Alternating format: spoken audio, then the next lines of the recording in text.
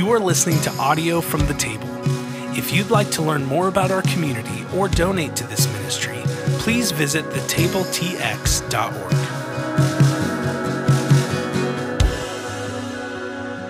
Hello, podcast listeners. Grace and peace. Brett here, and it's so good to be with all of you. So we are, you might say, beginning again. We're returning to a series titled 1 Peter Part 3.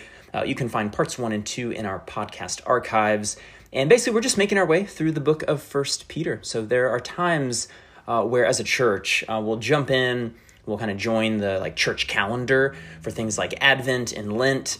There's other times when we'll do a more topical series on something that feels timely or needed, like we did with our deconstruction series a while back. And then there's other times where we simply go through a book of the Bible or a chapter or a section of the Bible. And so I think, all those types of series are important for churches to engage because each of them, I think it just kind of helps form us into Christ-like people, people who are familiar with the scriptures and who can incorporate their truth into our lives. So with that in mind, the title of my message is Evangelism, gulp.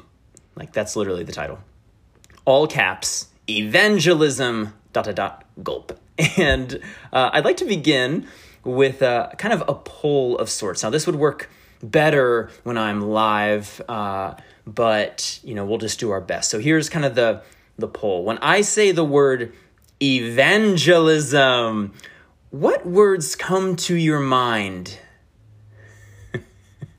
Now, just to be clear, for those maybe unfamiliar, evangelism tends to mean something like sharing the gospel or the good news of Jesus with people who do not yet believe. So I'm fascinated by people's responses to this. I have my guess as to things coming up in your mind. I mean, maybe for some of you, it's kind of positive.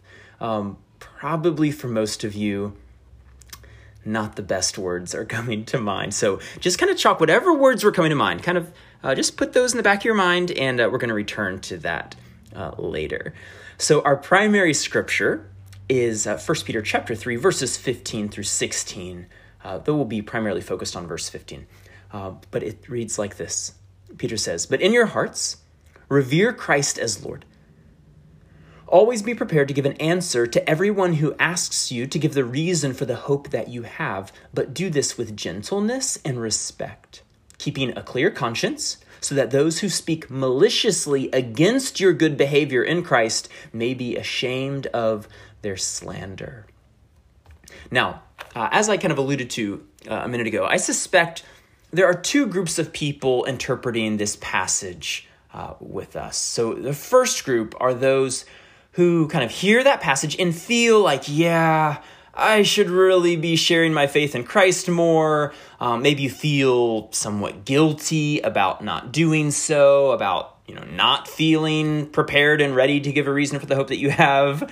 So that's one group. I suspect that the second group is probably the larger group, and it would be those who feel quite hesitant to talk with others, to share with others their faith, because we just don't want to come across as pushy or judgy. Here's a quote from Christian writer Richard Beck summing up this position super well. He says this: "The progressive impulse towards tolerance and inclusion leaves progressive Christians in an awkward position in regards to evangelism, that is, sharing the gospel with non-believers. Evangelism smacks of judgmentalism. I'm right, and you are wrong. Worse," Beck continues, "evangelism can tend toward colonialism, the history of white missionaries being sent to save dark pagan savages," end quote.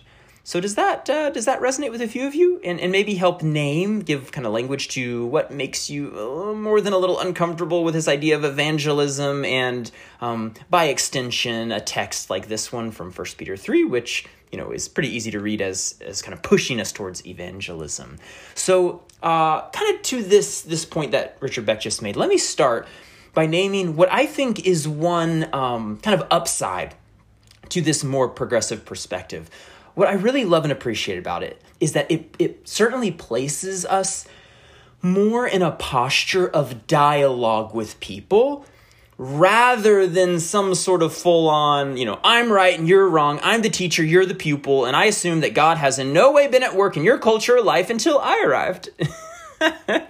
Obviously, that's super problematic. Now, having said that, there is somewhat of a shadow side to this perspective as well. This is what theologian Tripp Fuller, who is over at the Homebrewed Christianity podcast, and he's quite a progressive himself, but it's what he calls liberal laryngitis. Now, he's not referring to political liberalism. He means theological liberalism or theological progressivism, whatever kind of somewhat clunky term you want to use. But basically what Fuller's trying to name is that what can happen is that as we deconstruct, as we, question the faith and try to be more broad-minded and move away from more simplistic postures like, if you're not a Christian, then you're just hellbound, all that. What can happen is we've kind of poked and prodded and deconstructed and asked so many questions that we just might find ourselves after months or years of that in a place where we are somewhat unable to speak of God at all. Heck, we can barely speak to or relate to God ourselves, much less, as Peter says, give a reason for the hope that you have. So what I want to try to do tonight is kind of get us back to a place that avoids, as best we can, the shadow sides of these two positions. Either a sort of, I'm a genius in all things theological kind of conservatism, or I just don't know anything. I can't speak of God at all, kind of Christian progressivism. So to do that, what I want to do is really zero in, as I mentioned, on verse 15 of 1 Peter 3. And while normally my sermons are completely pointless, tonight I actually have 4 points, or actually steps. That's right, 4 steps for you. So let's start with the first step. That seems appropriate. Step number 1, keep Jesus Lord.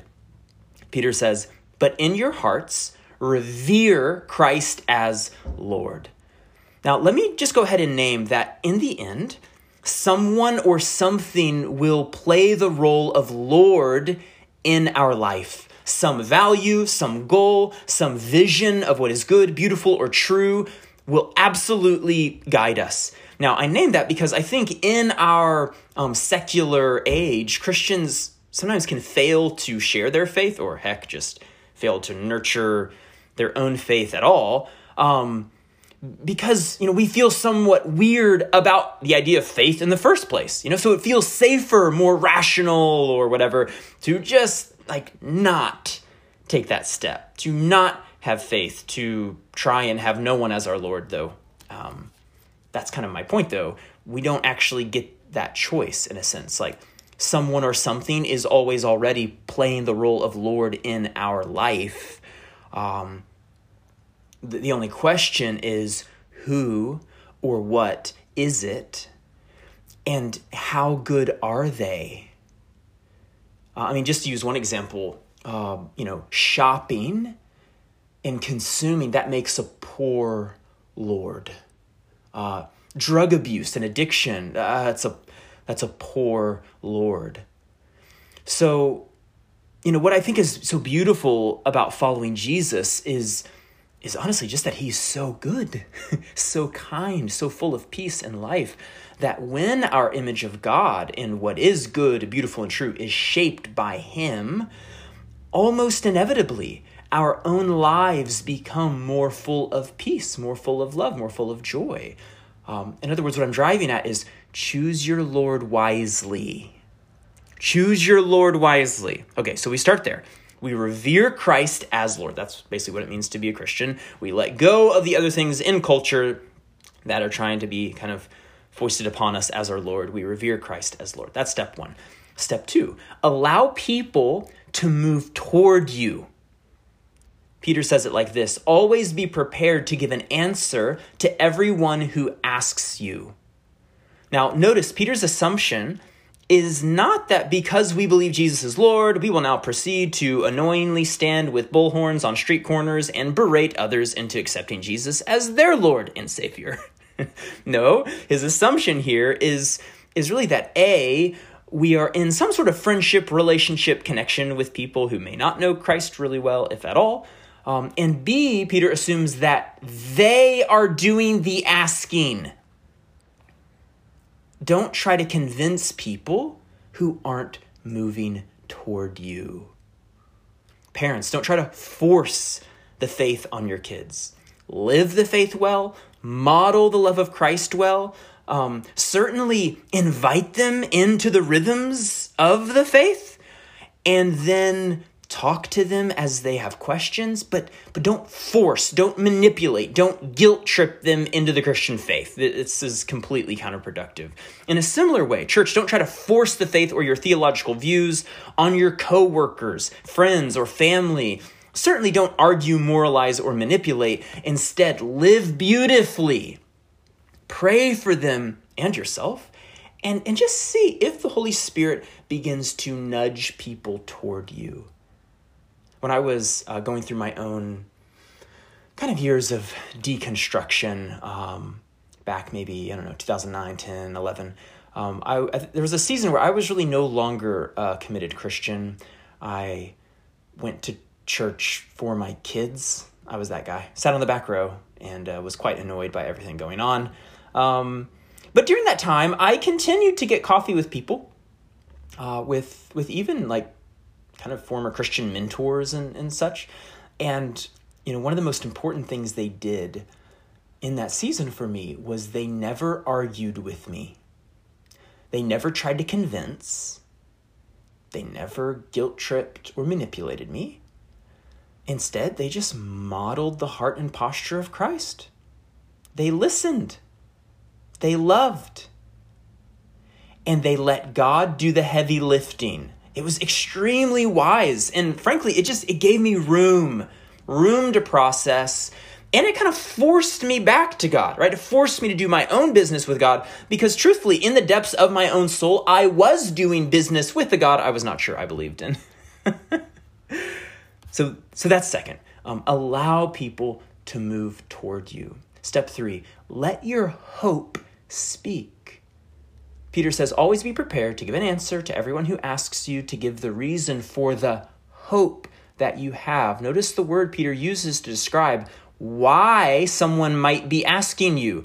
Notice he does not say, give an answer to everyone who asks you to give the reason for the theology that you have, the beliefs that you have, clever arguments, proofs, certainty that you have. That's not what he says, is it? Instead, the word is hope. Give a reason for the hope that you have. If you're a note taker, you can jot this down. People are less persuaded by great arguments than by great hope. We might even expand that to the very biblical faith, hope, and love. They're less persuaded by great arguments than by great hope. You see, people can sense when there is a deeper peace, a deeper hope, a deeper love operating in you. Not just because you're so great, though I'm sure you're fantastic, but it's because you're at a very deep level, at a soul level, you're finding rest in the one who made you. You're finding rest in the one who loves you, who, as we talked about at Easter, the one who calls you by name, and who invites you into the great way of love and reconciliation of all people. And that gives you a sense of, yes, hope, but also purpose and meaning. And it's attractive to people who've journeyed long enough to realize that what they're doing isn't working. Also, notice with the word hope that it's deeply, deeply personal. And thus, it doesn't have to get into like overly elaborate theologies and explanations. In other words, giving people a reason for the hope that you have, it's a story. Here's where I was, basically, and here's where I am now, right? That's the story. Here's where I was, here's where I am now, and this is why I'm following Jesus. Like, that's not the same as saying, or as Peter encouraging us to, lead them through an in-depth study of the book of Romans and a theology of justification by faith, or give them a sermon on the nuances of the word gospel. That's not what he says. Instead, it's so simple. He's like, in your own words, just explain, why do you live with hope? That's third. Let your hope speak. Step 4. Let your emotional tone be gentleness and respect. As Peter says, but do this with gentleness and respect. Verse 15. So I started this message with a kind of poll of sorts. I asked you, what comes to mind when I say the word evangelism? And I think it's an indication of just how far we as the church have drifted from the Spirit of Christ.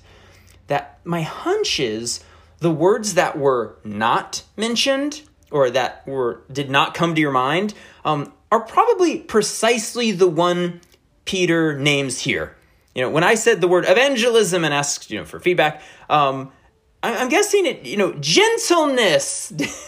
That probably wasn't the first word that came to mind. Respect, listening, appreciating our own story and the stories of others. That, oh, Lord have mercy, church.